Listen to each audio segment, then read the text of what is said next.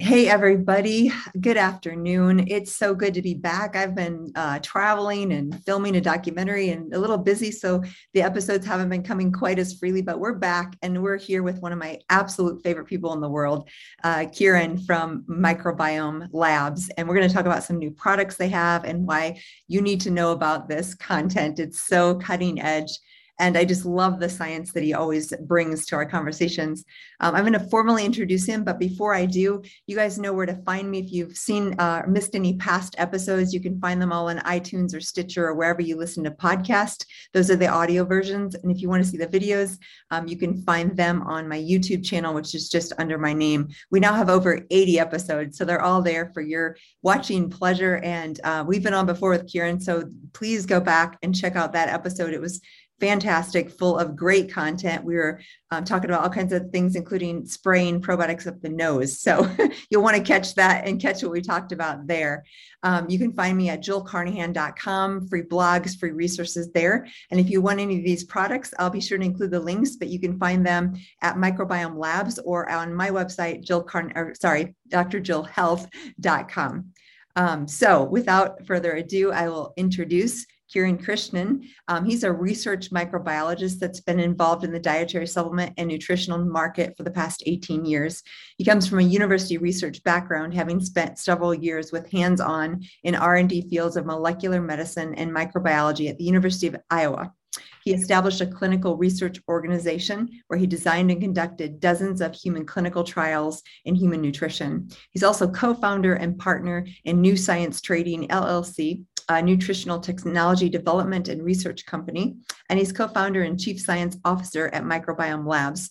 He is a frequent lecturer on the human microbiome. I always love your content, Kieran, and again, I love talking to you because you bring the great research there. And he's been an expert guest on many outlets, shows, national and satellite radio, podcasts, you name it. He's been there. Always love those lectures. He's currently involved in 16 novel human clinical trials on probiotics and the human microbiome, and on the scientific advisory board for 7 other companies in the industry. This is one of the reasons I love talking with you, because you bring this great science. And I never support companies that I don't believe in. You're not paying me to do this interview. And I just want people to know that, because I think I've said this before, but I'm just going to start really briefly. 20 years ago, I was diagnosed with Crohn's disease right after breast cancer, super aggressive. And the only thing I knew was there was this one weird probiotic that worked when everything else failed. And guess what? It was a spore. And I didn't know at the time it was a bacillus spore. And I had no idea what it was or why it worked or why I only needed one capsule to do the same as these other ones. And the other ones really made me worse. And they were the typical Lactobacillus bifidobacter that is being peddled. Again, there's no problem with that for some people, but there's something very different about spores. You've told your story before too. What I want to do is just briefly review, like, how did you get into this? And then let's dive into this new line. And how did you get into looking at probiotics that can affect the brain, the sleep, the stress? Yeah, of course. Well, first of all, thank you so much for having me, Jill. It's always an honor and a pleasure. I always love our conversations, whether it's on air or off air. So always a pleasure to be on. So thank you so much for having me. I got into this because my passion of microbiology is really about exploring kind of the unseen universe around us, right? I was either going to be a physicist or a microbiologist. That was one of the two paths I was going down, because in both cases, you're exploring kind of unknown forces that impact our lives on a daily basis without most people really realizing it. And then when you get to study it, you realize how profound it is in our outcomes, right? And so since my math is not as great as it should be, I definitely went the microbiology route, which worked out better for me anyway. And so when you get into studying microbiology, especially when you get into clinical microbiology, the focus often becomes on pathogens and the pathology of the pathogenic disease, right? And so how do microbes infect, and what is the process of infection and all of that? And that was very interesting to me. That was one of the most exciting areas of research work that I was doing early on in my career. But then you come to really realize soon that of all the microorganisms discovered, 99.9% of them are either benign or beneficial in some way, right? And so the small, tiny 0.1% or so that can cause illness in a specific way get a lot of the limelight, right? That's who we all think about when we think about organisms. So it became a real natural fit for me to go, what about the other 99.9%, right? We really need to know and understand those a little bit better. And so my whole world kind of started shifting in wanting to understand the rest of the microbes, and in fact, the ones that make up the vast majority of what we encounter. And soon around then, the Human Microbiome Project started kicking off by the NIH, which was really trying to study our ecosystem, which is a big chunk of that 99.9% of beneficial benign bacteria. So for me, the human microbiome became the place to go into. It was, of course, this dark abyss of unknowns, which is exactly what drives me, right? So it's starting off in being lost in this space that is immense, and then looking for solutions and connections and connecting the dots. So for me, it was a natural fit, and part of the reason why we founded the company Microbiome Labs. The whole idea is to take doctors like yourself that are on the front lines working with patients with complex issues, and then utilizing the power of the microbiome to provide therapeutics that can really make a difference, right? Because you don't have the time to do that work. Your patient's not doing that work. You are working with the patients. We're not doing that work. So we have to be behind the scenes working through the research to really line up all the dots so that at the end of the day, the patient has a solution, right? So I found that to be a great fit for us and for me personally. And so that's where we've been for the last 10 years or so, focusing on it. Yeah, and my experience, again, I didn't know what this thing was that helped me 20 years ago. It was just a strange one strain thing, and it's a spore.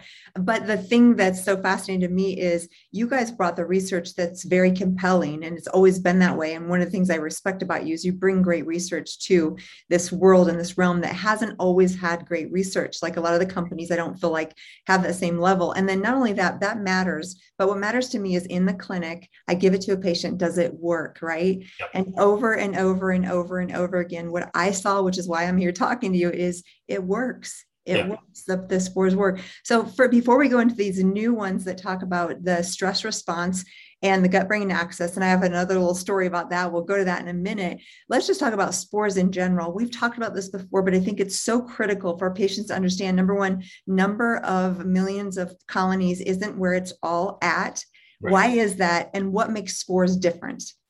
Yeah, so the CFU count is not the basis of efficacy of product, right? So the market went kind of crazy and haywire because the market was not driven by science. So it was driven by megalomaniacal marketing thinking, right? Yes. Where the idea is that if 3 is good, 6 must be better. And if 10 billion is good, 50 billion must be better. And so as companies started to compete with each other on the shelf for what looked better on the label, they just kept upping the game for higher and higher and higher potency. And since there's no establishment on, that governs probiotic dosing and all of that stuff, like we have an RDI for vitamins, right? So okay, here is the minimum daily amount you need. Here's the recommended daily allowance, and then you have maximum threshold doses and all that for most of these vitamins. We didn't have that kind of structure for the probiotic industry, so then marketing just drove it haywire. Yeah.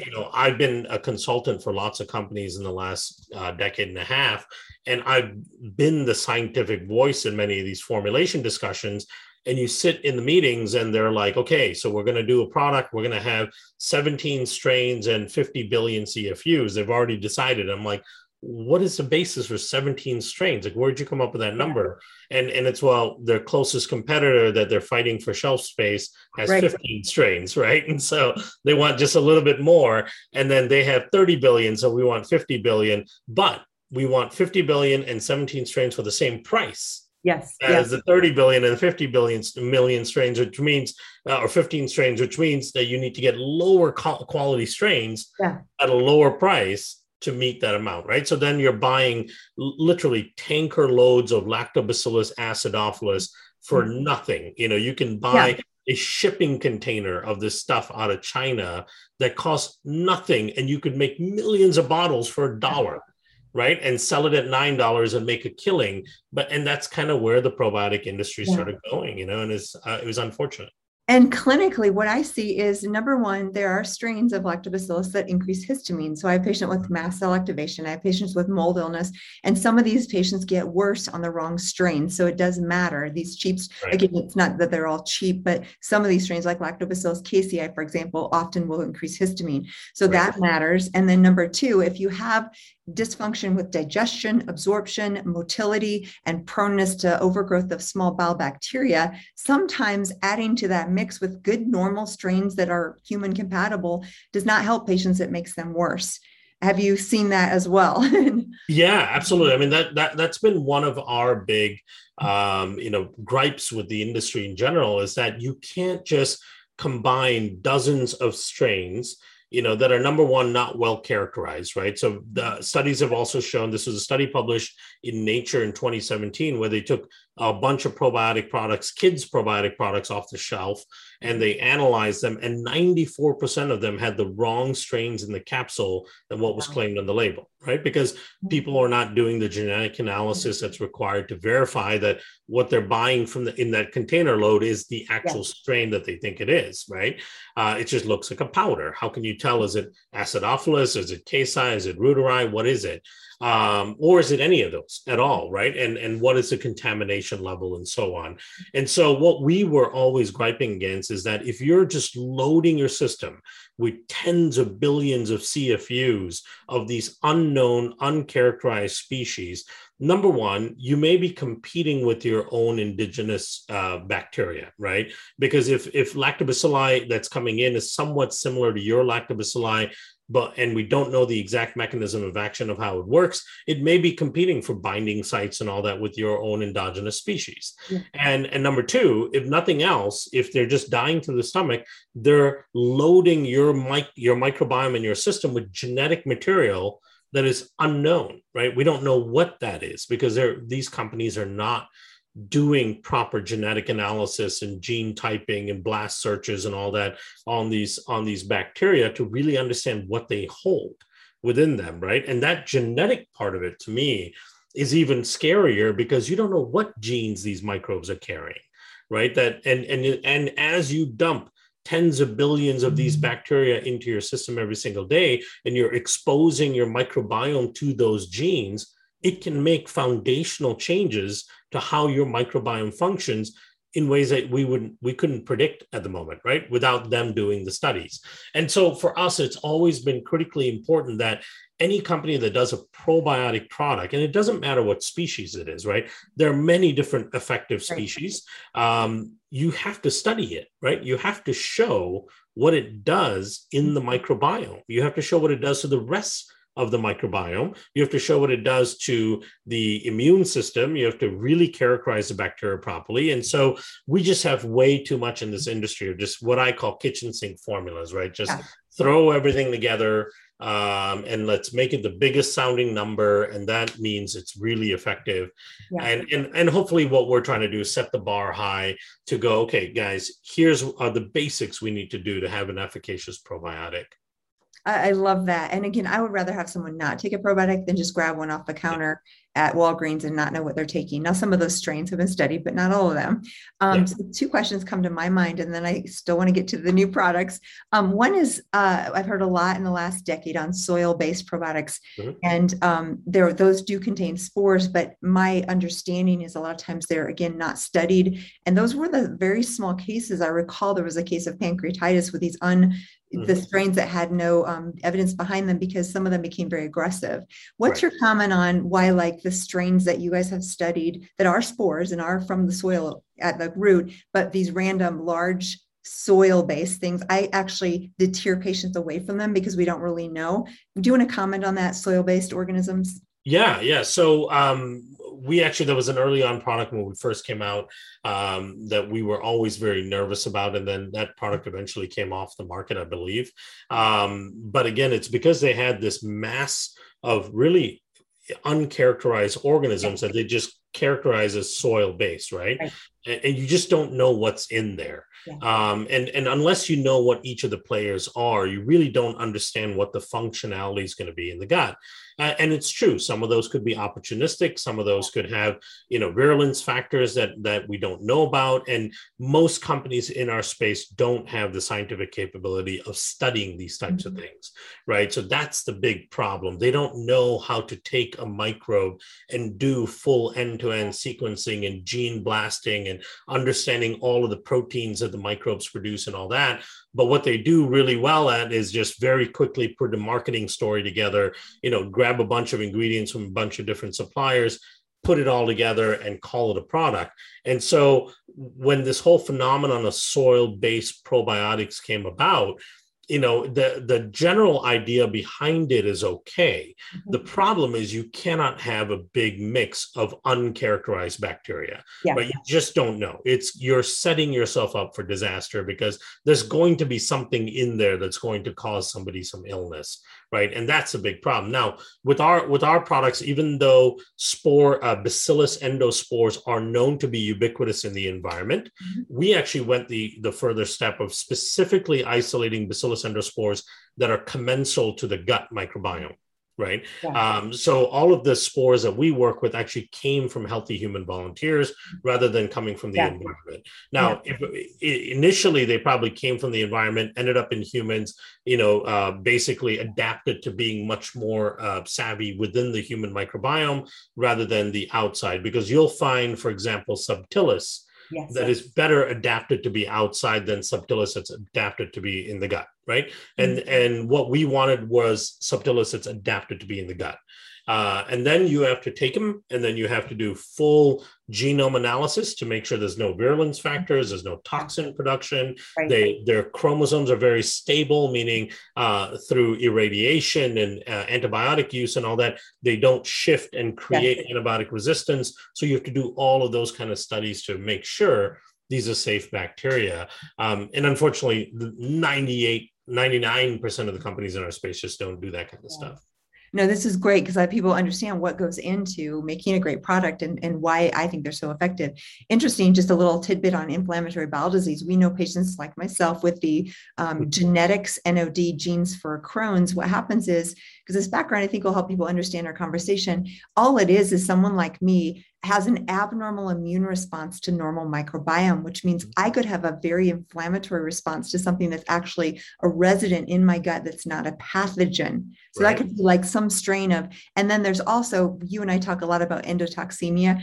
Just briefly, if you're listening, endotoxemia is basically when the bacterial coatings leak from the gut lumen into the bloodstream, and they are one of the most potent inflammatory triggers for heart disease, obesity, mood disorders, which again, we're going to get to in a second. And so it's so relevant because it's not just about planting a seed like a probiotic and having it grow and flourish. It's actually about communication in the body. These probiotics are actually messengers, and they communicate with the immune system. And if you have a permeable gut or immune dysfunction or proneness to autoimmunity, it matters because it could send the wrong message. And then all of a sudden you're down the road to some autoimmune disease because you've got the wrong milieu of microbiome. So just a little bit of framing that so patients understand why we're talking so much about the species. So let's move to these new, I'm so excited about the ZenBiome Cope and ZenBiome Sleep. Tell us first, how did you get into this? Now we know the gut-brain connection, and then let's talk about these products and what they might do for patients. Yeah, so this is a super exciting area for us. So the gut-brain connection has always been something that's been on my radar and our microbiome labs team's radar for years. Number one, because of the incredible prevalence of anxiety, depression, sleep disorders in society today, right? And we're not even talking about people with major depressive disorders or really bad anxiety where you can't leave the house, right? That's there. But the vast majority of people, and unfortunately, I think it's somewhere around 30 to 40% of the total population suffers from kind of functional depression and anxiety, right? Meaning that they're experiencing daily anxiousness. They're basically facing daily levels of depression. And then in many cases, they're kind of self-medicating in many different ways, right? Whether it's drinking wine all day long, or it's like, addiction to food or addiction to other substances, whatever it may be, but they're self-medicating most of the time. And they're in this weird limbo where their condition is not severe enough for them to go, okay, I need to go see a psychiatrist and get a diagnosis and go through all of that process. And number two, they don't want to get a diagnosis, because once you get a diagnosis, then you're on that drug regimen, right? And I know, the vast majority of the population is very concerned about starting down that path of SSRIs and anti-anxiety meds and so on. And so, in a attempt to avoid all of that, they basically try to deal with it, right? It's meditation apps and life and wellness things and mindfulness work and then lots of self-medication too. And so we realize that that's a big issue, and we also realize that from a therapeutic standpoint, nothing has really changed in the world of psychiatric medicine, right? It's been basically the same class of drugs for 50, 60 years. It's same SSRIs, same anti-anxiety meds, just kind of different flavors to them to certain degrees. So the microbiome to us really presents a unique opportunity to get a grasp on the thing that the average person is dealing with. Yeah. Right. And to me, that's where we can really make the difference. It's not necessarily the patient that's so severe that needs to be hospitalized. It's the mom, it's the dad, it's a student at school, the people that are experiencing sleeplessness, daily anxiety, daily stress that we know, and I know, because we read the studies, we do the lectures, that stress and anxiety and all is also driving things like leaky gut, chronic inflammation, endotoxemia, setting them up for all kinds of other chronic illnesses down the road, right? So for us, this is a really, really important gap in therapeutics, even within functional medicine. And so it became an area of focus for us. And when we break down the pathology, when we look at the gut-brain connection and what within the gut is either missing or creating a problem, we find really two big areas, right? So area number one is LPS, which we've already been dealing with through the spore-based probiotics or Megaspore. We know that high levels of LPS through endotoxemia, through leaking into the blood, will be significantly disruptive to the brain function, right? LPS interferes with dopamine binding. It interferes with serotonin binding. It can turn things like tryptophan metabolism from being made into serotonin and melatonin instead to be made into things like kynurenine and quinolinic acid, which are neurotoxic, right? We know that it creates inflammation in the brain. We know it triggers microglial activation. So we know LPS is highly toxic to the brain and has all kinds of mood and depressive disorders as a consequence. But we're already dealing with LPS really well with the spores. There's a second part that we weren't quite dealing with the Megaspore as well, that we really wanted to dig into. And fortunately for us, we have an amazing partnership with a group out of Ireland called Precision Biotics. And they've been specializing in this work for the last 15 years. Wow. And they've been working with a group called the APC, which is the world's most renowned gut-brain research area in Cork, Ireland, right? And so a lot of this research has come out of there and our collaboration with them. And of course, they've been working on this for the last decade and a half as well. So what we've come to find out, and what seems to be quite clear, is there's inflammation-mediated stress response, right? So for your audience to understand how that happens, like let's say you're driving down the road to work one day, and then somebody cuts you off, and that pisses you off, right? So you honk your horn, you flip the bird, you have exchange of whatever through the windshield, and that creates a bunch of stress in your system. So that's an external stressor. That external stressor, the first thing it's going to trigger is your hypothalamus to start releasing corticotropin releasing hormone. And then you've got activation of your pituitary. And then finally your adrenals get activated and your adrenals release cortisol, right? So we'll pause there at the cortisol level. Now, the other side of that activation of the HPA is the activation of the sympathetic nervous system. And then the sympathetic nervous system's job is to get the body ready for flight or fight response, right? So one of the things it's doing is increasing heart rate, respiration rate, vasodilation. But the sympathetic nervous system releases all these catecholamines that ends up activating the immune system. And it ends up activating activating macrophages and microglia cells, which are kind of macrophages in the brain, if you will. And so those cells then release all of these inflammatory cytokines, things like NF-kappa B, interleukin 6, interferon alpha, and creates massive inflammation in the brain. Right. And massive inflammation throughout the body as well that can be measured. And so part of that sympathetic activation is about driving inflammation in the brain, driving excitotoxicity activity, and shutting down anything that would calm the system. Right. And all of that is just to get the body amped up and ready to go to fight or flight from whatever the danger is. Inflammation, of course, causes perfusion. Right. And so one of the things that I think the body's adapted to do is using the immune system as a way to drive blood to areas that the body feels it needs it. So now you've had that external stressor. So now you have two outcomes working in parallel. One is cortisol levels are going up because of HPA activation, and you've got inflammation going up, and your respiratory rate and heart rate and all that is going up as well, right? So now you feel stress. This is the physiological feeling of stress. You're amped up, you're stressed out. Now, feeling stress is perfectly fine, right? That's a normal physiological feeling. We are geared to feel stress. What is the normal response then that tends to happen is cortisol keeps going up.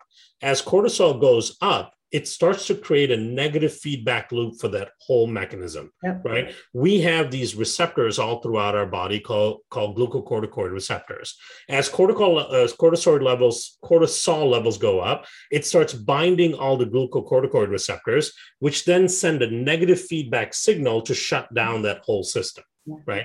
That becomes our recovery from that amped up stress, right? The whole idea is we're walking through the grasses, we see something scary, it amps us up, cortisol flies up, sympathetic system flies up, we run from the danger, we climb up a tree and hide. And once we're sitting up on the tree, we're supposed to be able to come down from all of it, right? Because if we don't come down from it, then we are constantly in a state of being amped up. The sympathetic system works against the parasympathetic system, right? Which means that we can't rest, digest, rebuild. We're always amped up, moving, seeing a lot of breakdown of tissue and creation of reactive oxygen species and oxidative stress. We're also full of inflammation because now the immune system is amped up and the macrophages and all that are kicking off all of these inflammatory cytokines.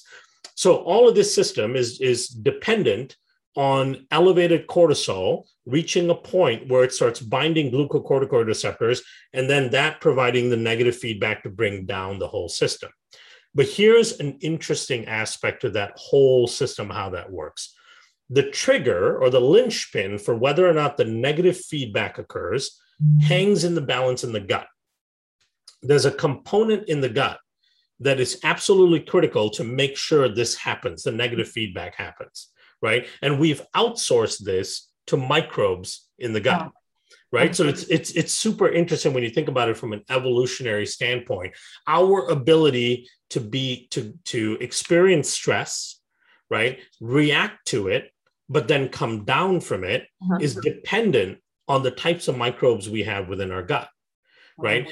Whether we are constantly stressed, can never come down from the stress, and the stress progresses towards generalized anxiety and then depression with generalized anxiety, lack of sleep, of course, because we can't sleep when we're stressed up and our sympathetic system is up. Whether it progresses to that all depends on whether or not you have a particular type of microbial system in your gut. And we'll talk about what that is in a second, right? So that's where modern society is going, right? Modern society is at that place where we experience stress, but we just can't come down from it, right? It keeps building and building and building, right? So we have really quick. I was just going to say, let's frame this in the sense of the pandemic. People have been on this like high alert, a fear of getting sick, isolating, and it's just going on and on and on and on. So depending on where you are in the world, doesn't really matter. So we're in a time and era where this is the most relevant it's ever been.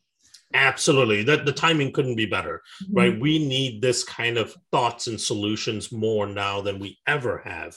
And you know, our microbiomes are probably more damaged now than they've ever been, you know, in the recent history because of all of the over sanitization and Well, isolation. you know this, but just a little fun fact, anger and fear can preferentially destroy lactobacillus and allow things like Clostridia to proliferated. So even our emotions actually change negatively the aspects of our microbiome. They do. And since you bring that up, so there's lots of opportunistic organisms within the gut microbiome and the total microbiome that respond to stress hormone signaling, whether it's cortisol or epinephrine or norepinephrine. They respond and exercise their virulence factors when those levels are high, because they know that the host's immune system is suppressed and the host metabolic system is suppressed. So that's their opportunity to actually express themselves and win in the population fight, right? So yes, absolutely. Studies have shown over and over again that multiple bouts, continuous bouts of stress, and that stress response will end up actually creating more pathogenic bacteria, viruses, and so on in your system because of the stress itself and the way they respond to stress. So it couldn't be more relevant right now, right? So the linchpin I was talking about. So here's what tends to happen if your gut is dysbiotic and you don't have the right microbial component in the gut. So cortisol, as the levels builds up, as we were talking about, part of it enters the gut. Right? When cortisol goes into the gut, it actually increases intestinal permeability, right? So cortisol leads to gut permeability. Now, the problem with that is it does so when your gut is dysbiotic and there isn't this checkpoint. And I'll talk about what that checkpoint is. But as your gut becomes permeable, endotoxins flow through. Of course, LPS now has free reign to move up to your brain and screw up your brain even more, like we talked about earlier. But the other consequence of intestinal permeability or leaky gut is a huge elevation of interleukin-6, right? Interleukin-6 being the quintessential cytokine for inflammation. When interleukin-6 is elevated, what it tends to do is it goes and it triggers the HPA axis again. Right. So IL-6 by itself can activate the HPA axis. Right. So now you've got this rising cortisol levels, a good amount of it dumping into the gut, causing leaky gut, causing an increase in IL-6. IL-6 activates the HPA axis again, causes more release of cortisol, which causes more leaky gut, which causes more HPA activation. Right. And here's the other kicker. Not only does it trigger HPA activation, it reduces the expression of glucocorticoid receptors. Those are those receptors that cortisol is supposed to bind to provide the negative feedback to shut all this down, right? So not only is the negative feedback loop now cut off, but the continuous amplification of the HPA axis is happening. Your gut is becoming more leaky. You're becoming more inflamed. You've got more LPS now dumping into the system, which puts you at risk for all of the chronic illnesses that we've talked about, and you're moving towards this area of significant chronic issues, right? Significant chronic illness. And of course, all the while, you're not dealing with the stress, right? The coping centers of the brain for stress are not functioning, are not firing. You're not in the theta wave state. Your brain wave activation is all off. So it's just a mess, but that's where the average person is right now, right? With stress and mood disorders and sleep disorders and all that. So here is that linchpin in the gut that makes all of the difference when cortisol enters into the GI tract, right? The big thing is something called bacterial peptidoglycans. So peptidoglycans are these fascinating compounds that bacteria make that are basically like a amino acid with glucose on it, right? So with sugars on it, and some bacteria make it. And peptidoglycans, as it turns out, is important to you and your central nervous system from day one. So if you're pregnant and you have a baby in utero, on your placenta, you have bacterial peptidoglycan receptors and transporters, right? So mom's gut bacteria who make peptidoglycan will release peptidoglycan into mom's circulation. That bacterial peptidoglycan will make its way to the placenta. It'll be bound by the peptidoglycan receptors. It'll be grabbed by the peptidoglycan transporters, taken through the cord blood into the baby's brain. And the baby's brain has peptidoglycan receptors and transporters. And as the studies show, when the baby's brain binds these bacterial peptidoglycan, that becomes a key stimuli for the proliferation of brain cells and the creation of synapses, so synaptogenesis, and the myelination of the baby's central nervous system. That's the putting on the insulation on the nervous system, on the neurons, and then the formation of the blood-brain barrier. So the development of our baby's brains and central nervous system is dependent on a bacterial byproduct. Wow. Right? Just think about the symbiosis of that. It's insane. We have outsourced one of the most important aspects of human development, bacteria, right? And a byproduct of bacteria. And it just, to me, that's the mind-bogglingness of this connection that we have with microbes. Now, it's super important when you're in utero, but it's equally important when you're an adult as well, because peptidoglycans from bacteria are the checkpoint for how cortisol impacts the gut microbiome and the leakiness in the gut, right? So if you have adequate levels of peptidoglycan being produced in the gut by the right type of bacteria, that peptidoglycan will actually check the inflammation and permeability that cortisol creates.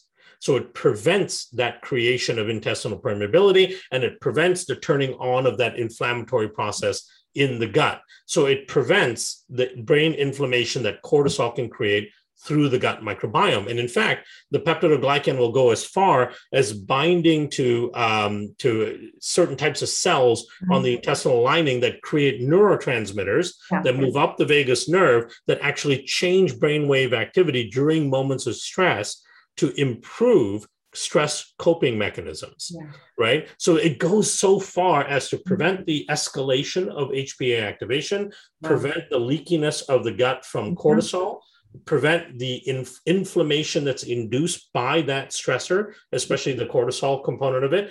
And then it also changes brainwave function, this bacterial peptidoglycan, right? So that's the component that we really grabbed onto and said, okay, that's the second part to this story, right? First part is we're dealing with LPS. You've got to stop LPS moving through. Second part is we've got to get a handle on the inflammation-driven stress response and continuous HPA activation. So that's the second part, and it's mind-boggling what we're seeing now when people utilize the product. That's amazing what you just shared, and so relevant, like you said. And I just see, like, again, 10 years ago when some of this started, it's just exponentially. When I look up IL-6 and depression, there are thousands of studies relating that. And again, that's relevant to COVID because IL-6 is one of the main cytokines related to this, not only long haul, but bad outcomes. And these are all connected. Let's talk in our last few minutes about, there's obviously these strains that have the proteoglycans in them. But what about the other ingredients? Because what I noticed on the bottle, let's talk about COPE first and then sleep. And it made sense because I've used those ingredients, but talk just a bit about what's in the COPE and why did you choose these other ingredients? Yeah, so we have this strain called Bifidolongum 1714. It's a very unique bifidobacteria with that, what we call an exopolysaccharide. So like the spores have this unique capability of providing this coating on itself, this is a unique strain that also coats itself with peptidoglycans, right? It's a exopolysaccharide. That's the source of the awesome peptidoglycans that you get in the gut when you take the species, and that's what's doing all of the checkpointing and bringing down the cortisol and improving sleep, changing the brainwave function. We have two studies showing that when you get exposed to this bacterial peptidoglycan through that species, it actually changes your brainwave to theta wave function, which is that flow state that everyone wants to be in, right? So now what we did is then, because the strain works both in improving sleep parameters like the time to sleep and the quality of sleep, and it also helps with day-to-day coping of stress and reduction of cortisol. It can work throughout the day, both daytime and nighttime. Now, we looked at the population and we said, okay, there's a lot of people that have issues with both sleeping and day-to-day coping, but there are some that are like, okay, I sleep fine, but during the day, I need a lot of support, or during the day, I'm fine, but I really need help sleeping, right? So either way, the microbe is going to help. Then what we did to distinguish the product is to utilize a couple of key ingredients that we've loved in the past. We've all within Microbiome Labs have used them personally. So on the sleep side, we use theanine. Uh-huh. And theanine is just such an amazing, powerful product. I'm sure you've used I it. love it. I use it. Right? Yeah. Yeah. And we think it pairs so well with the mechanism of action Yeah. by how the peptidoglycan rich strain works. And so what we're finding in people that are using it is that they're noticing a change in their ability to fall asleep and then the quality of their sleep. In fact, what we get the most response from is the vivid dreams that people have. Right? Yeah. Because you're in deeper, higher quality sleep for longer. So we get that response within the first week or so. And then on the other side, we also started using on the cope lemon balm and saffron. Right. And those are both such awesome, gentle, high quality ingredients with lots of studies showing their ability to kind of simmer down the sympathetic nervous system, right, which tends to be activated in people who are dealing with stress all the time. So while the probiotic bacteria is working on the root cause, that continuous HPA activation and the gut-brain inflammation, then we've got these ingredients to provide support to give more short-term immediate effect, right? So you get a kind of a two-pronged deal here where you're dealing with the root cause, but then in the meantime, you're also getting more immediate relief and more immediate effect. So that's kind of how we formulated it. We could have just put just the strain in there, but we really wanted to have people feel relief much sooner as well. And when you combine the underlying root cause solution with the peptidoglycan and the exopolysaccharide strain, and then these really cool herbals that are well documented, well studied, then you really get the most bang for your buck, really. Yeah, I am really excited because, of course, these are brand new. So I haven't had a huge year of patients to see yet. But what I'm doing is the cope more during the day and the sleep, of course, at night. Some people will take both. Some people will choose. And again, just interviewing them, I usually know which piece is a bigger issue, but you can take both, correct? Totally. Yeah, I've been taking both because I've been traveling a lot and traveling overseas to Europe and all that. I've been using both. So you would take, if you're using both, and the way that we've set up the dosing is, so the cope has 60 caps, right? So if you were taking just the cope and you were like, I don't need the sleep help, then you would take 2 caps a day of the cope. And you take it during the day with food, which is totally normal with your Megaspore. And then if you were taking both, you would take 1 cap of the cope and 1 cap of the sleep at night. If you're taking just the sleep, you would just do 1 cap of sleep at night. And then you're in a good place, right? So we're finding that about 80% of people are taking both. And only about 20% of people are taking just the cope. We don't know anyone yet that has taken just the sleep. Everybody seems to have a good amount of daytime stress. And I was going to say the era we're in, this is why it's so relevant, because I literally see we talked right before we got on here, clinics, anyone in functional medicine knows this, but our demand for services and people who are suffering, it's just exponentially rising. And a lot of it's related to the stress response because people are so under stress and we're getting pushed at all sides. So, and making decisions and family and school and kids and COVID. And so it really, this is so relevant. What I like too is so many people like myself have the tracking rings or other devices. So for me, when I do an intervention, I can see in real time changes. I can see the changes in deep sleep, the changes so I'm excited as well to maybe in 30 days or 60 days, give you some feedback. Yes, that's awesome. We've been getting people reporting from their Oura rings and all of that, which has been super exciting. And keep in mind, one thing that's really, really exciting and interesting here is that even though what we're looking at are short improvements in acute issues, right, that people are dealing with, or we're trying to get a quick response, because the species are working on the underlying root cause, you're also getting all kinds of long-term health benefits by fixing that root cause problem, right? Because that root cause the LPS and the IL-6 and all the stuff you're dealing with is probably, I think, I'm sure you do too, we may be the very few, but I think LPS and endotoxemia and IL-6 and some of these things we're talking about are the crisis in medicine and the crisis in health. So we're really dealing with the core, because you take cardiovascular disease, obesity, metabolic syndrome, mood disorders, sleep disorders, they all relate to endotoxemia. Many of them relate to excess cytokines. And so it's kind of coming together. It's not like a silo approach anymore. There's commonalities in the mechanisms of stuff as diverse as heart disease and depression, right? Totally. It all comes together. So Totally. this is, as always, so fascinating. So excited to share your products with the patients and listeners and everything. And just super excited. Anything else? Last time we talked about these being on the horizon, and now they're out. Yeah, now they're there.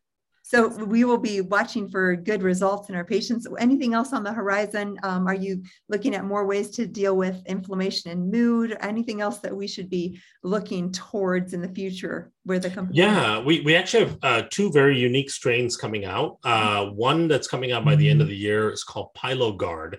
And this is a lactobacilli, but an attenuated lactobacilli. So it's not alive. Yeah. So it's a postbiotic or ghost probiotic, right?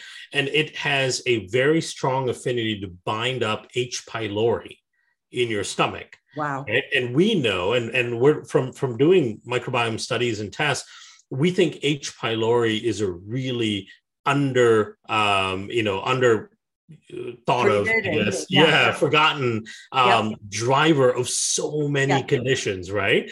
And it's so prevalent.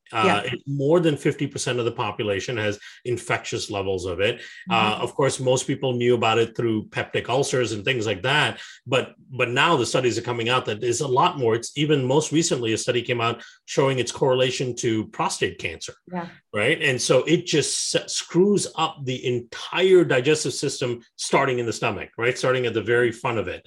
And so to us, H. pylori is a massive, massive issue. And the treatments for it are super aggressive, right? The triple therapy, that's super aggressive. And that has all kinds of other implications to it. So for us, the idea is like, okay, is there a first line, more gentle way of trying to go about reducing those the numbers? And so here is a probiotic strain that actually will disperse in the stomach, and then it has an affinity to grab onto and bind H. pylori, take that whole complex out so you can defecate it out without touching anything else or damaging anything else, right? It's a mind-blowing probiotic strain. I mean, when you think about it. And in that same vein, we have another one coming out called Megametallic.